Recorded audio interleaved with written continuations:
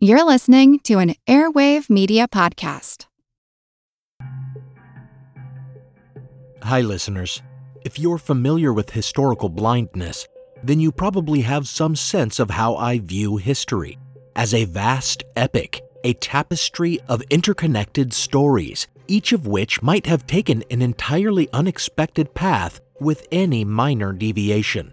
I love big and socially meaningful stories, and that's one of the reasons I love fantasy and sci-fi as well, as the best examples of these teach us something about the real world today, which is something I often try to accomplish through the lens of history.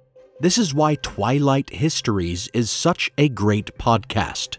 Each episode is an immersive audio adventure story with sumptuous sound design, mixing the genres of sci-fi, fantasy, and history, as through second-person storytelling, you, the listener, become a time traveler on a trek through numerous brilliantly imagined alternative versions of history.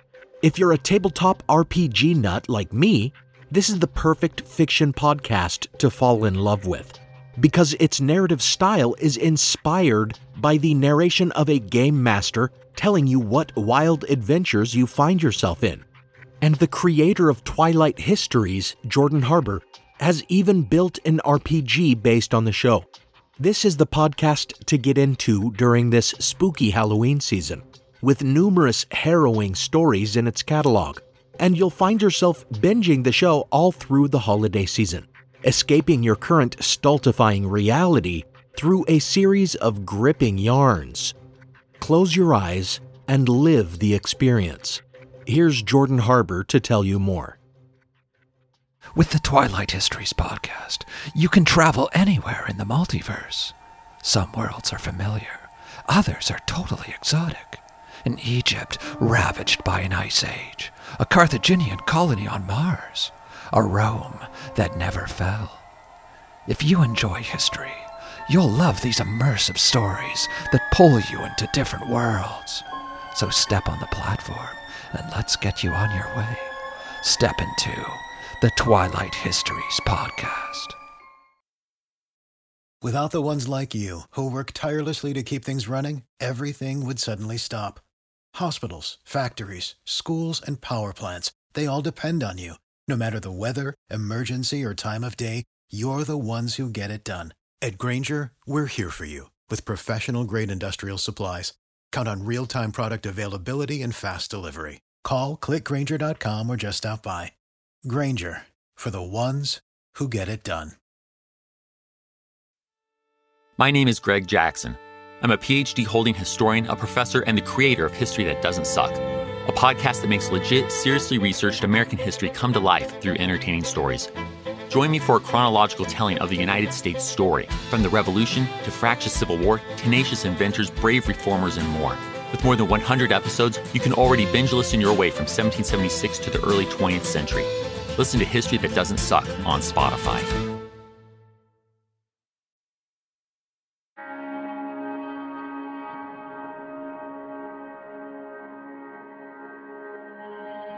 Marichka Irina Cornici and her brother Vasile grew up in an orphanage in Romania after their poverty-stricken father hanged himself. Once they became of age to leave the orphanage, they struggled to find work, relying on meager wages that Marichka managed to earn as a nanny to a series of families. It was a time when the Eastern Orthodox Church was growing in Romania, recruiting inexperienced young men and women to serve as priests and nuns in their monasteries after a long period of the church's suppression. An old friend from their orphanage days informed them of just such an opportunity in the rural commune of Tanacu in western Moldavia. So Marichka and Vasile, ready to give themselves over to the church, packed up their few belongings and headed into the Romanian countryside, where they met a charismatic young priest with long red hair and beard named Corogianu. This young priest fancied himself an exorcist and had become popular in the community as a healer, casting out evil from villagers who sought his help before seeking the advice of a physician for a variety of ailments that superstition told them might be the result of a diabolical influence rather than simply an illness or disease.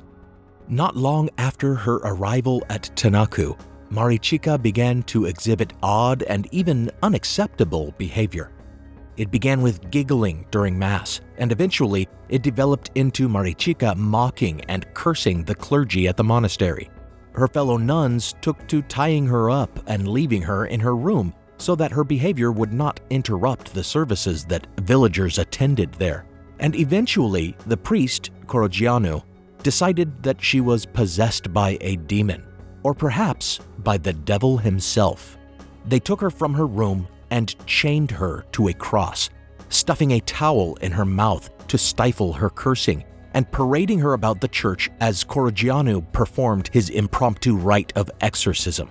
She endured this for 3 days with no food or water beyond the dabbing of holy water on her lips.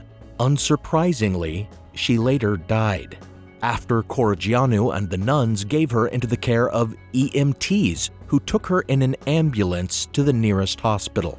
Yeah, that's right. This did not take place in the Middle Ages.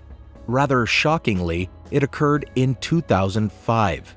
Since these events, Korogianu and the nuns were arrested and defrocked, and the monastery at Tanaku shuttered. Blame has been cast not only on them, but also on the Eastern Orthodox Church for too quickly rushing to ordain uneducated priests in their rush to re-establish their influence following the fall of communism in Romania. Korogianu and others actually have had the nerve to blame the EMTs for administering too much adrenaline in their efforts to revive her in the ambulance.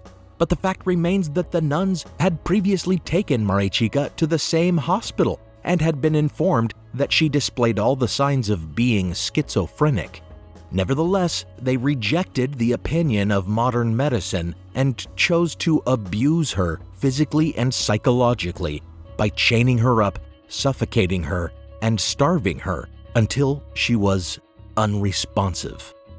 This is historical blindness.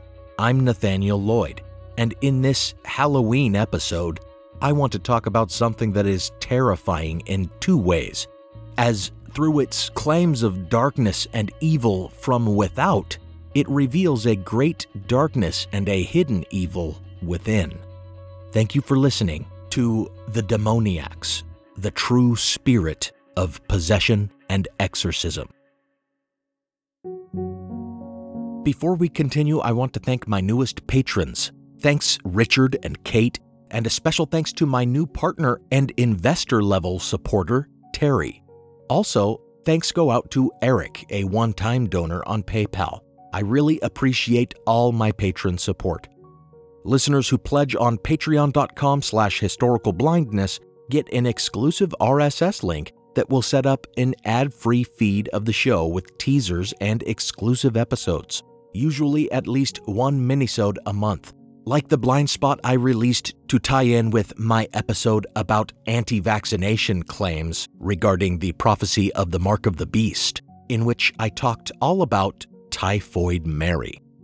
We recently met one of my first patronage goals, which is so encouraging. If we manage to keep going to my next goal, we're going to be well on the way to me being able to devote more time to the podcast and hopefully being able to produce more content for you. Patron feeds also get episodes early, typically a day or 2 early at the lowest tier of $1 a month, and usually 4 days ahead of release at the higher tiers. And as I mentioned, their episodes don't contain any ads. That means you get rid of this Patreon pitch at the beginning, and you get rid of that mid-episode intermission. So if these ad breaks break the spell of my storytelling, then you may want to pledge support just to get rid of them. Visit patreon.com/historicalblindness and support the show. Or you can support by making a one-time donation at historicalblindness.com/donate, or at the PayPal link in the show notes, or on Venmo at historicalblindness. Now, on with the episode.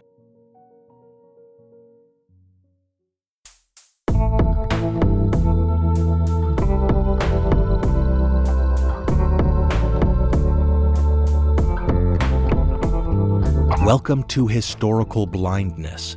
In starting this examination of cases of purported demonic possession and the practices of exorcism, with a tale originating from the Eastern Orthodox Church, I may elicit objections that not only was Corigianu practicing an illegitimate, home-brewed rite of exorcism, but also that the Eastern Orthodox Church generally does not have a strict and codified rite, as does Roman Catholicism. People like to hold up Catholics as being a kind of gold standard when it comes to assessing demonic possession and eliminating scientific explanations and physical or psychological illness before resorting to exorcism. There's currently a very enjoyable television drama that promotes this view, called Evil. This notion is a result of the Church's own efforts to modernize the practice, as in 1999, Pope John Paul II updated the Church's guidance on exorcisms to discourage the treatment of, quote, victims of imagination, end quote. Rather than viewing this as a modernization of the barbaric rite, however, it should instead be considered the opposite. The Latin text in question simply affirmed the notion that some conditions cannot be treated medically or psychologically, and encouraged the continued practice of exorcism. In fact, as of 2018, the Church appears to be mustering an army of new exorcists by educating a new generation of priests in the rite, in part as a bulwark, given claims from their priests in Mexico and other Latin American countries that demonic activity is on the rise. While the Catholic Church cautions against too lax a view on possession, they are still sending the message that more exorcists are needed to combat what they see as the growing diabolical influence in the world. However, not all those who answer this call to action are Catholic. There exists a subculture of evangelical Protestants, Pentecostals, and Charismatics who believe themselves capable of casting out demons or quote-unquote delivering members of their congregation from the devil's power. Much of this is obvious theater during sermons in which preachers melodramatically touch the foreheads of their ecstatic followers. But behind closed doors, these would-be exorcists have no official strictures governing their historically harmful ceremonies.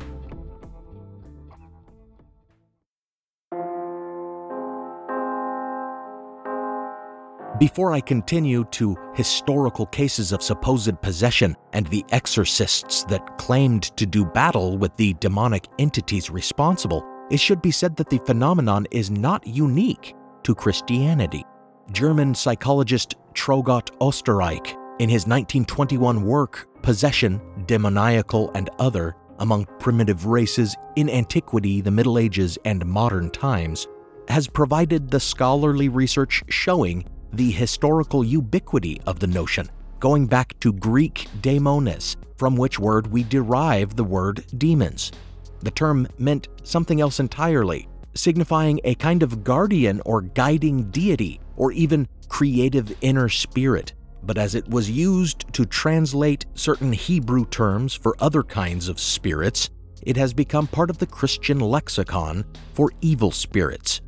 Christian notions of demonology have passed to us from Assyrian and Persian religious notions. And the other modern monotheistic traditions, Judaism and Islam, all have their forms of demonic possession, whether by dybbuk or jinn, although a more detailed comparison would reveal these concepts to be very different. However, monotheistic traditions do not hold a monopoly on the concept of spirit possession either. Austrian-American anthropologist Erika Bourguignon in the 1960s through the 1980s wrote a great deal about what she called, quote, dissociational states, end quote, and the, quote, possession trance, end quote, with an emphasis on its cross-cultural nature. She surveyed 488 cultures and recognized some form of belief in spirit possession in 74% of them. Nevertheless, If we are to speak of demon possession in particular and the practice of exorcising those demons, we are speaking principally of the monotheistic traditions that dominate world religion, and among them it is Christianity that was founded on exorcism. That may seem a strong claim, but it should be remembered that according to the Gospels, Jesus Christ was an itinerant exorcist. The Gospel of John, which is so different in many ways from the others, makes no mention of Christ's exorcisms, but it is a central aspect of Christ's story, as presented in the Gospels of Matthew and Luke. And ironically, as we shall see, some of the most outrageous and telling cases of demonic possession in history supposedly affected women of the cloth, nuns, who were said to have given themselves over symbolically in marriage to Christ, the first Christian exorcist. Now for a brief intermission.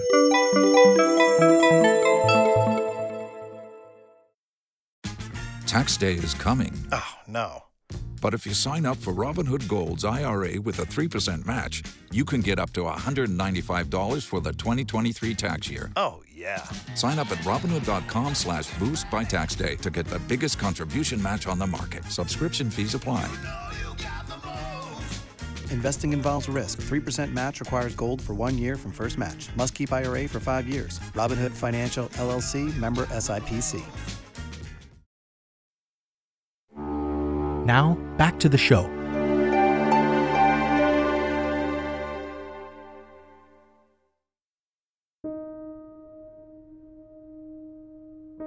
One thing that the Catholic Church has thankfully done away with these days is witchcraft accusations and trials. The history of the early modern witch hunts is well known. I discussed it at length in a 2-parter last Halloween.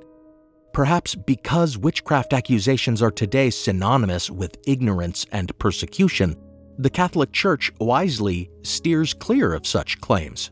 Strange then that they are still willing to indulge, so to speak, in claims of demonic possession, which ever since a series of famous cases of mass possession at convents in 17th century France have been closely related. It began in Marseille in 1609, when 14-year-old Madeleine de Mandolle de la Palude, beginning her novitiate at the local Ursuline convent, told her superior that her confessor, Louis Gaufridi, who had spent a great deal of time with her at her father's house over the last few years, had seduced her. It started when they had shared a peach one night, and it progressed eventually to fornication. After confiding this, she was transferred to an Ursuline convent in Aix-en-Provence, ostensibly because she had become ill, and it was there that she began to demonstrate symptoms associated with demonic possession. She suffered convulsions, she appeared to be repulsed by sacred objects, and she seemed to have knowledge that some believed could only have been acquired through clairvoyance. During the course of her possession and exorcism, she changed her story about Father Gaufridi, claiming that he had done more than seduce her. He had charmed her, she said, with that magic peach, had taken her to a witch's sabbat, and made her renounce God and sign a pact with the devil in her own blood. It was because of Gaufridi that she had been possessed. As we have seen with other mass delusions, such as the dancing plague and the convulsionism during the following century in France, such experiences are contagious, either through the power of suggestion or due to a desire to receive attention and be a part of a consuming phenomenon. At Aix-en-Provence, numerous other nuns began to claim they too had been bewitched by Gaufridi and were also possessed. This resulted in a sensational mass exorcism carried out before a huge, captivated audience. The exorcist, Sebastian Michaelis, a Dominican inquisitor who had made a name for himself as a witch hunter and demonologist, addressed the demons supposedly invading these nuns in Latin. But contrary to what was expected at the time, they did not reply in Latin. Michaelis rationalized this by making up new rules, saying, with no apparent support for his claim, that the devil did not typically speak in foreign languages when he inhabited the bodies of women. But of course, we can easily ascertain the truth that these women did not reply in Latin because they did not speak the language. Furthermore, it is clear that Madeleine de Mandoles de la Palude could have conceived of her witchcraft claims against Gaufridi as a kind of revenge for his seduction, and that she cleverly avoided the stigma of witchcraft herself by claiming possession instead. For while witches were objects of scorn, demoniacs were objects of sympathy. The entire affair, strangely, may have simply been a way for her to rehabilitate her honor. In some ways, it worked. After denying everything at first, Louis Gaufridi confessed to everything she alleged under torture and was burned alive. Madeleine de Mandoles de la Palude became a penitent and for a time was viewed sympathetically. But eventually, the stink of brimstone that clung to her proved too overpowering, and in 1653 she was tried as a witch herself. The mass possessions at Aix-en-Provence were not just the first of their kind, but also they would serve as an example and precedent in the numerous copycat possessions to come.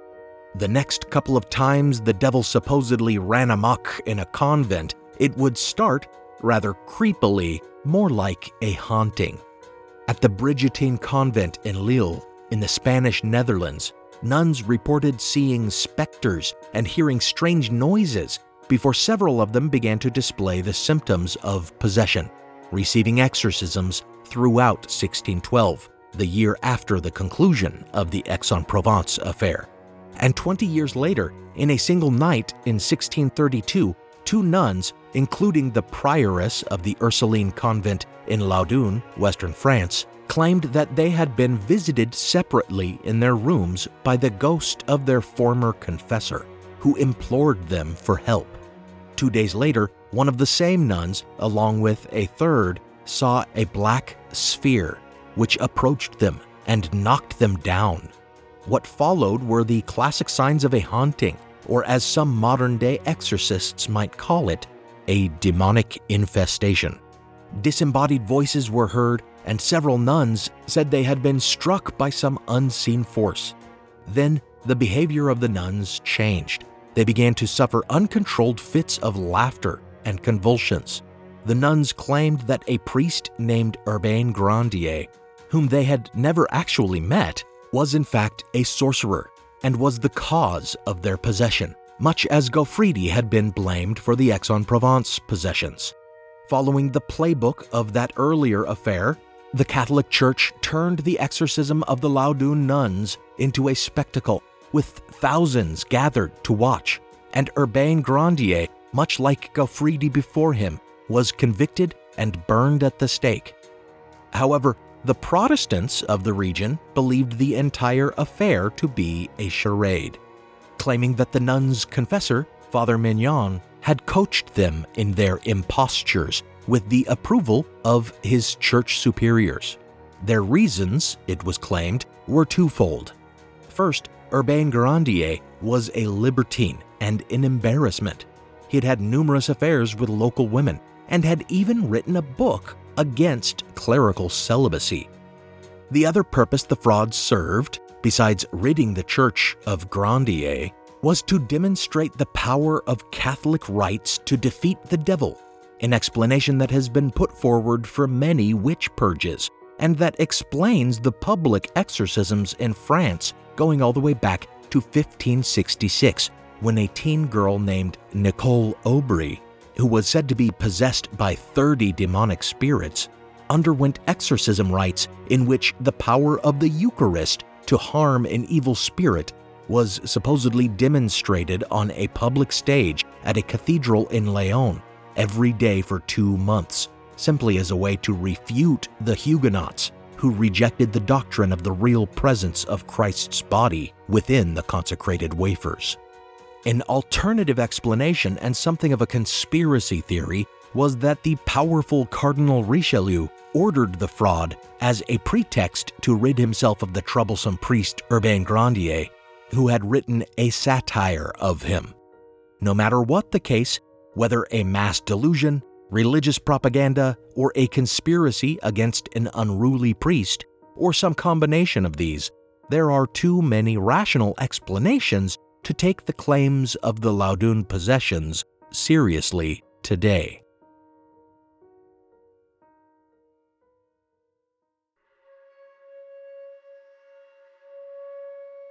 About a decade after the events at Laudun, another nun's claims about being seduced by a priest evolved into mass possession, public exorcism, and accusations of sorcery. Madeleine Bavant was the accuser, but in this case her allegations emerged years later in a written confession that sounds in many ways like the hoax claims of the awful disclosures of Maria Monk. She wrote that she had been seduced at 18 by a philandering Franciscan monk before entering the convent at Louviers, where the chaplain, she said, used to worship God in the nude and demand his nuns did the same. This pervy chaplain was succeeded by Father Mathurin Picard, who Bavant said would turn Eucharist wafers into love charms and thereby receive sexual favors from his nuns. In this way, she wrote, Father Picard impregnated her. Picard and his assistant conducted black masses at which the devil visited them in the form of a black cat, she claimed. All of this in explanation of the convulsions and other possession symptoms that she and her fellow nuns were displaying. They had been bewitched from the grave by Father Picard, who had recently died. Her fellow nuns undergoing exorcism, however, had a different story. They said it was Madeleine Bavant who had caused them to be possessed. So while the church dug up Father Picard and excommunicated his corpse, just to be sure, and ended up burning Picard's assistant chaplain at the stake, Bavant too was tried as a witch. If she had concocted the story as revenge for a real sexual assault, or in order to achieve some kind of agency in her patriarchal world, as has been argued before about such accusations, it certainly backfired on her. She was imprisoned in a subterranean dungeon, left to subsist for the next few years on bread and water 3 times a week, and died there within a few years. A couple years after the beginning of this affair, a treatise was written in Madeleine Bavant's birthplace of Rouen, in which the specific indications of a genuine demonic possession are listed in an effort to better discern fakers from real demoniacs. The possessed must lead a wicked life, a strange requirement when the most famous purported demoniacs of the day were nuns, must think themselves possessed, which seems to ignore the possibility of delusions, must live outside the rules of society, a criteria that is likewise associated with many who were persecuted as witches, must blaspheme and be uncontrollable and violent, because surely no one could naturally do such things, and must be tired of living, or in other words, be suicidal, which again is a criteria one need not be demonically possessed to meet.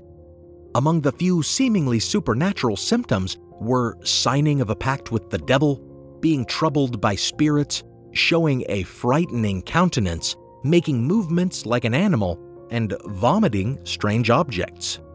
This is at least an early indication that some thinkers at the time sought to differentiate quote-unquote true possessions from other more naturally explained illnesses. But all such indications can be naturally explained as being lies, performances, and illusions, and these too go a long way toward explaining anything deemed to be a sign of a genuine possession, even today. Now for a brief intermission.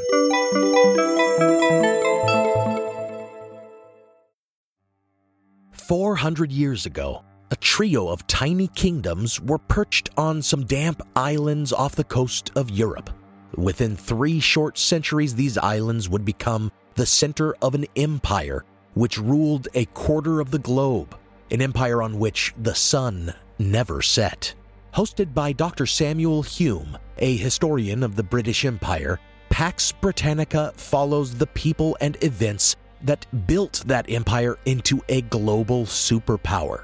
In Season 1, you can hear about England's first attempts at empire building in Ireland and the New World, and hear about the first steps of the East India Company, as well as the political battles going on between king and parliament.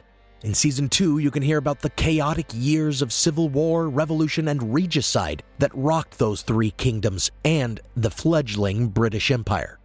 Now, in Season 3, you can hear how Lord Protector Oliver Cromwell rules the powerful Commonwealth, battling the Dutch and the Spanish empires for dominance of the Atlantic world. So if you want to learn more about the history of the British Empire, listen to Pax Britannica everywhere you find your podcasts, or go to pod.link/Pax.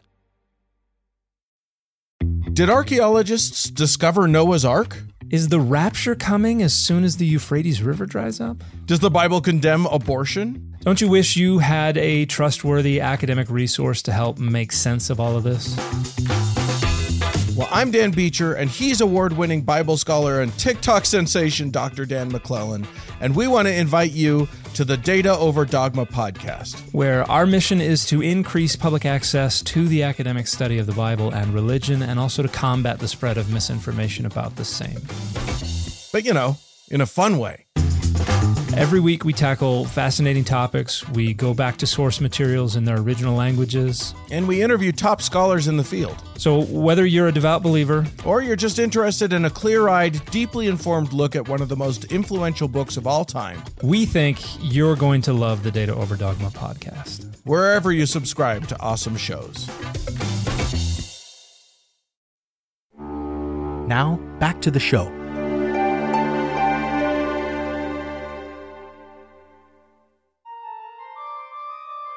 The current signs of a genuine possession are all more focused on proving the supernatural, the ability to speak in a language the possessed person does not know, the demonstration of knowledge the possessed person could not know, and the display of supernatural strength.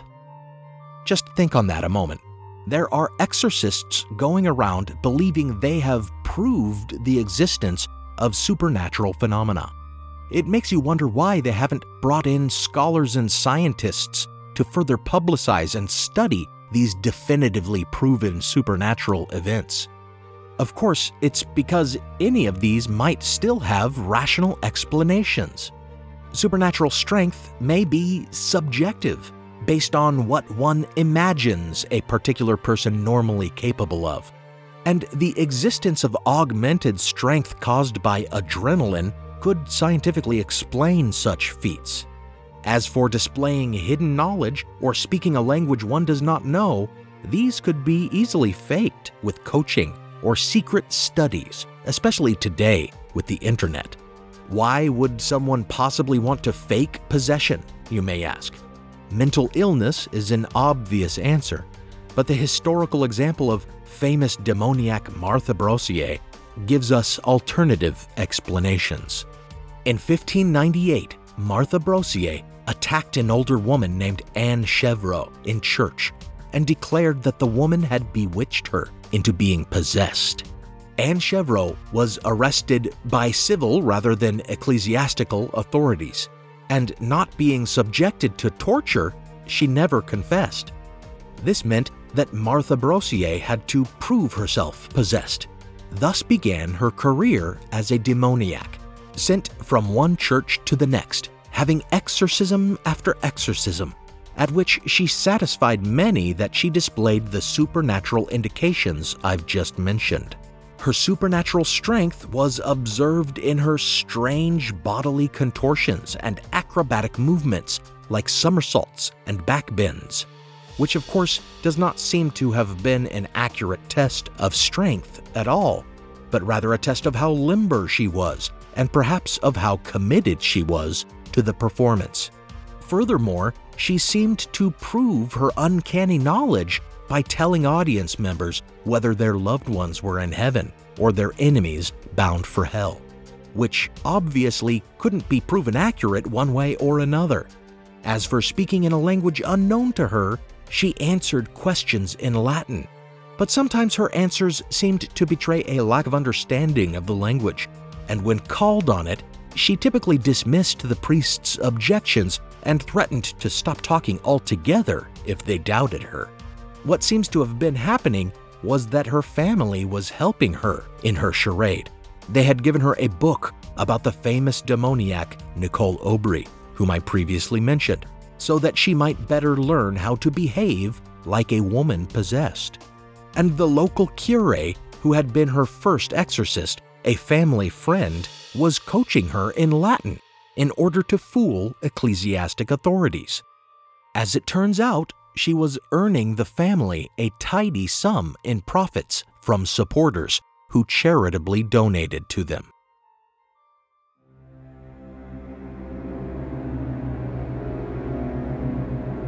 While the making of money must have been a definite reason for the Brossier family's complicity in her fraud, that was not Martha's reason for making the claims in the first place. Martha had lost all hope for a respectable life.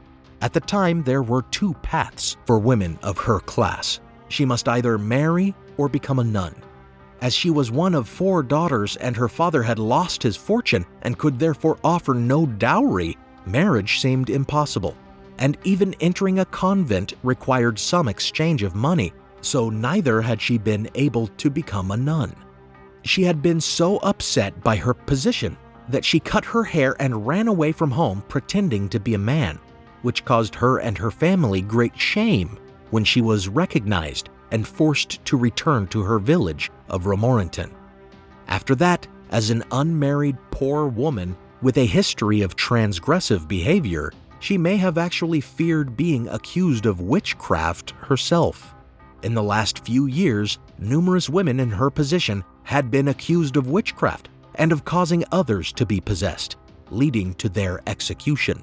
As mentioned before, while witches were reviled and murdered, their victims, the supposedly possessed, were typically objects of sympathy.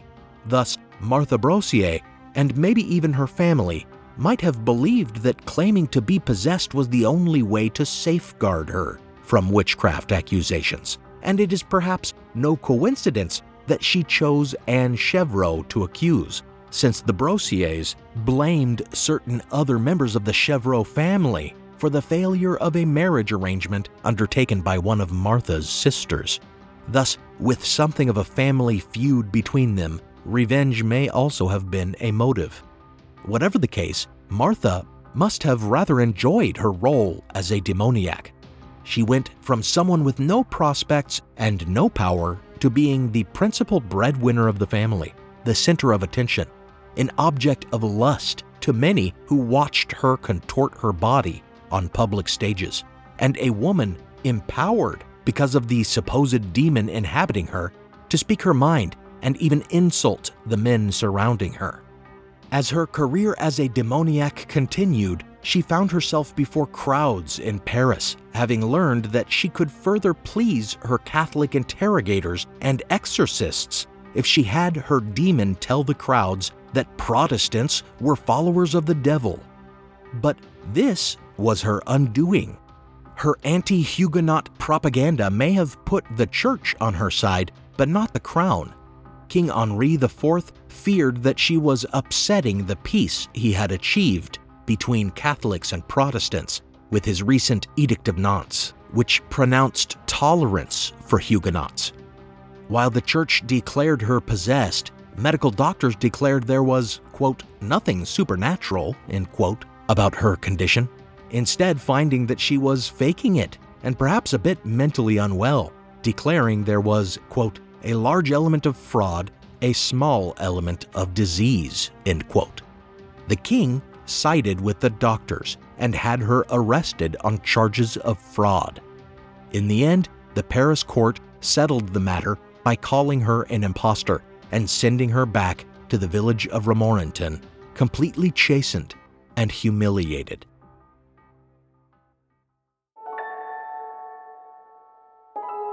History is chock full of such cases of alleged possessions that either demonstrate the falseness of the phenomenon or can be debunked with just a little critical thought.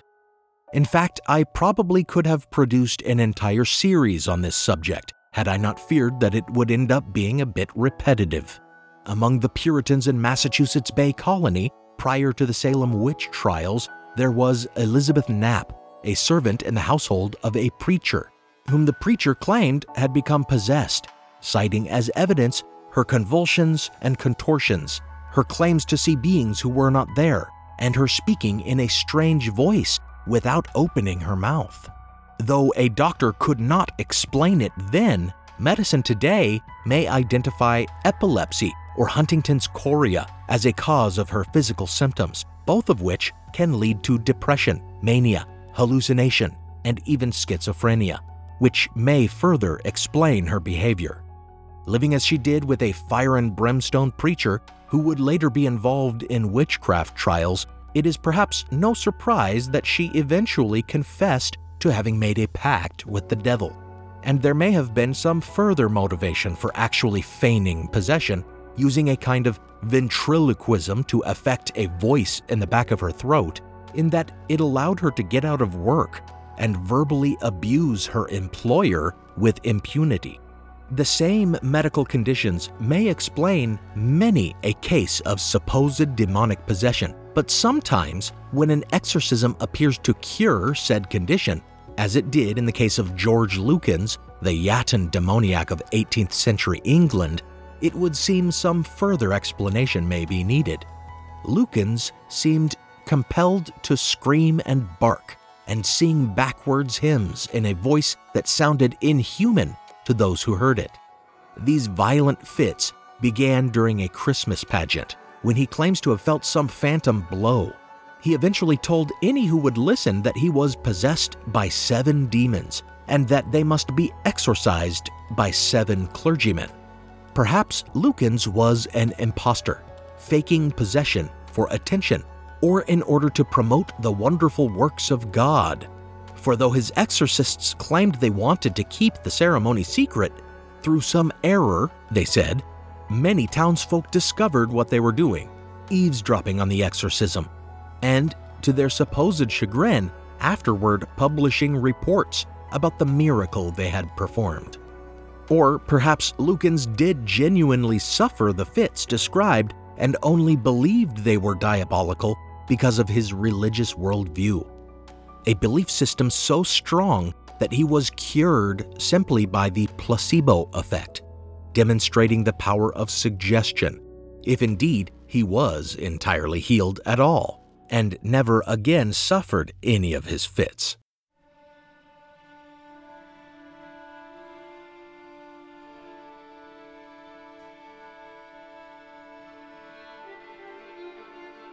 Very religious also was the 19th century French demoniac Antoine Gay, a carpenter of Lyon, who had once been accepted as a lay brother at an abbey, but had to leave because of some nervous disorder that surely represented the early onset of whatever condition would later be mistaken for demonic possession. A priest who would later sign a certificate affirming the authenticity of Gay's possession, cited as quote-unquote grounds for his belief in Gay's possession, that he displayed a preternatural understanding of a language he did not know because he seemed to contort more violently when they spoke prayers over him in Latin, which of course proves nothing except that he could discern the appropriate time to writhe, and that he replied to questions posed in Latin, though he concedes that Gay only ever responded in French. As one who had previously sought to enter the mendicant life, it is possible he had studied the exorcism ritual enough to know the nature of the questions that would be posed to him, even if he could not speak Latin in any passable way. Later, When Gay was placed in an asylum for the mentally ill, another priest marveled at how Gay and a female patient, who was also believed to be possessed, would hold long arguments in an unknown language, which Antoine Gay later translated for the priest. It sounds like little more than a folie à deux, two mentally disturbed individuals feeding off each other's delusions and shouting gibberish at each other. It's absurd to think that the priest believed the mental patient's subsequent explanation of the content of their exchange.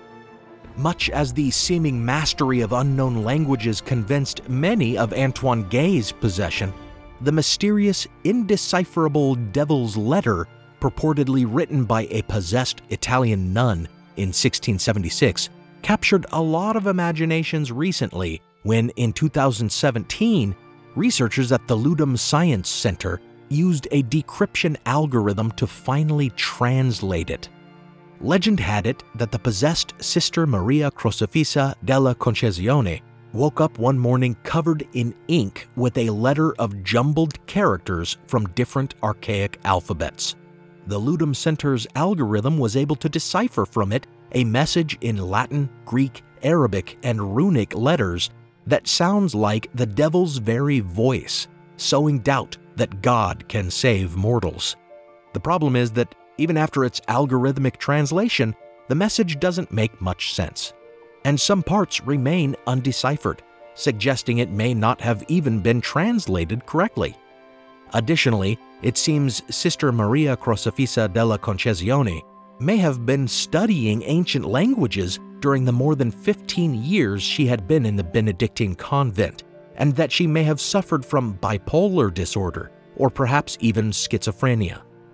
Such a confluence of knowledge and interests and manic behavior or delusions could quite logically lead to her concocting a mishmash alphabet and writing out the words she believed the devil was whispering to her.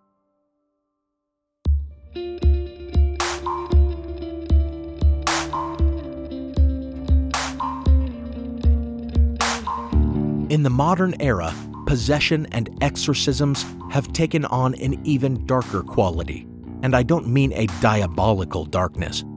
I refer to the consistent occurrence of mental illness being mischaracterized or misdiagnosed as demonic possession by clergymen and lay consultants, resulting in exorcism ceremonies that cause real psychological and physical harm, and even death, as in the Tanaku exorcism.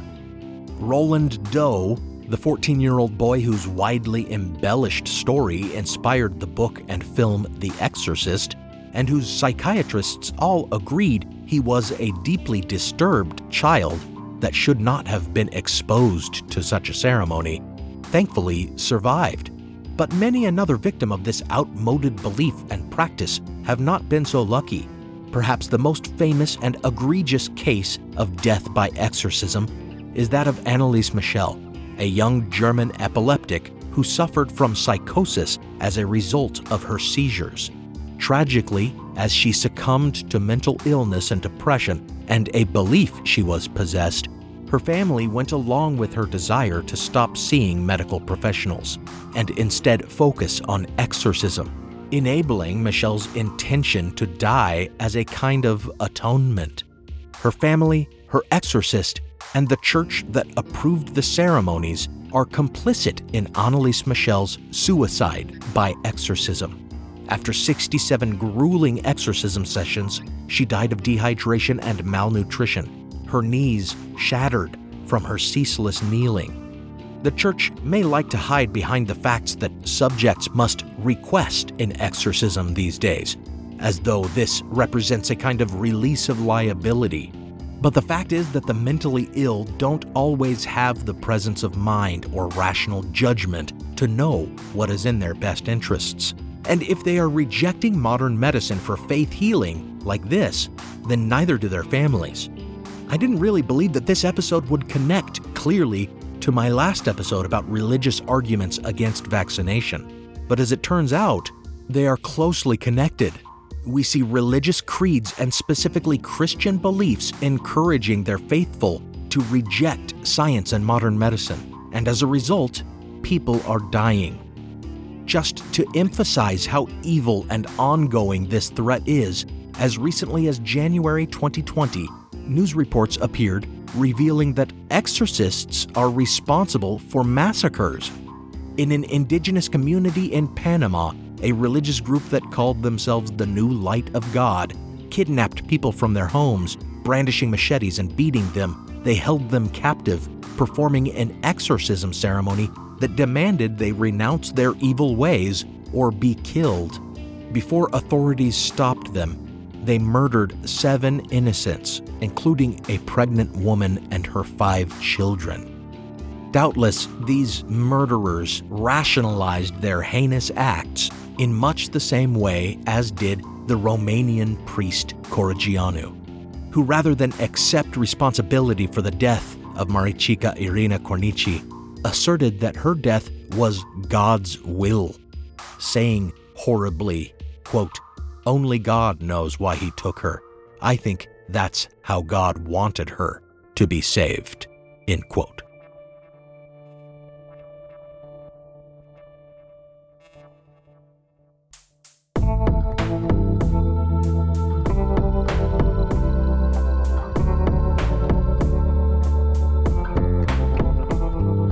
Thanks for listening to this episode of Historical Blindness.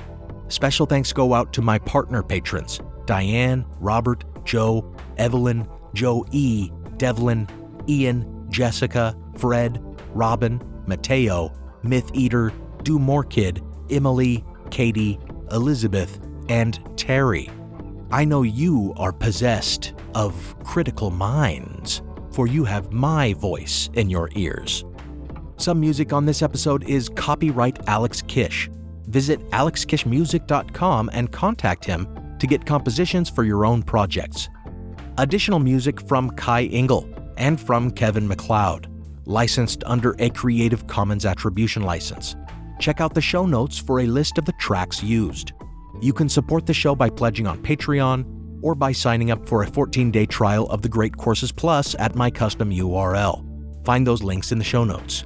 You can also make one-time donations to support this podcast on the website or at the PayPal link in the show notes. Until next time, remember that science makes no claims to dispute religious belief because science is only concerned with what can be observed and tested. It would be nice if religion extended science the same courtesy.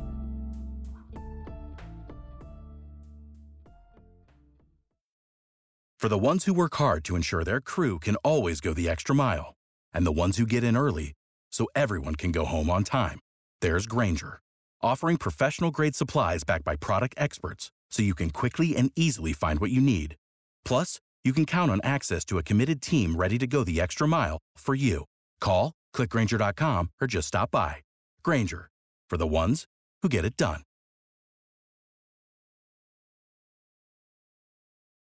What's something you learned in history class that you feel like wasn't the whole truth? Better yet, what's something you didn't learn at all that was omitted completely? That's what I like to call redacted history. My name is Andre White, the host of the Redacted History Podcast, the place where history's forgotten events, heroes, and villains get their story told, one episode at a time. The Redacted History Podcast. Real history never dies. Stream the Redacted History Podcast on Apple Podcasts, Spotify, or wherever else you get your podcasts.